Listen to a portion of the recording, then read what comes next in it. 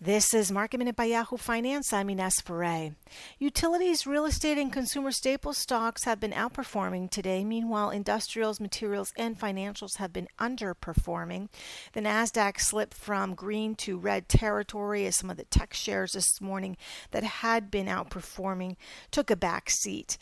Meanwhile, the Dow and the S&P have been relatively flat throughout the day. The travel stocks, some of the reopening stocks have been under pressure. Banks have been under pressure as well today. GameStop will be reporting its quarterly results after the close today, and it will have its conference call at 5 p.m. Eastern. That conference call will be very interesting to hear since Wall Street analysts and also retail investors will be paying close attention to any commentary on the major changes happening at the company, its pivot towards digital, and of course that big, massive short squeeze on the stock back in January.